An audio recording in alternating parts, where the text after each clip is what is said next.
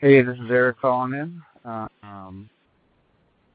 Morning of day 18, and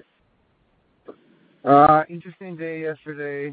If you think White Nothingness is interesting, I spent the entire day in the whiteout trying to get to this place that we call Fields Corner. It's kind of a runway that DLE maintains.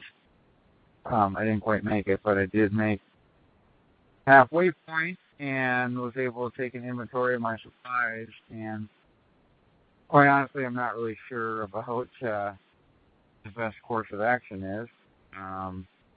That said, I'm going to keep going full. I'm not going to beat the world record, which is, what my primary goal was, and that's a little hard to swallow, but I'm still trying to reach the objective of living South Pole with the limited amount of supplies I have. And every day is just a little bit of a struggle. A lot of bit of a struggle. Anyway,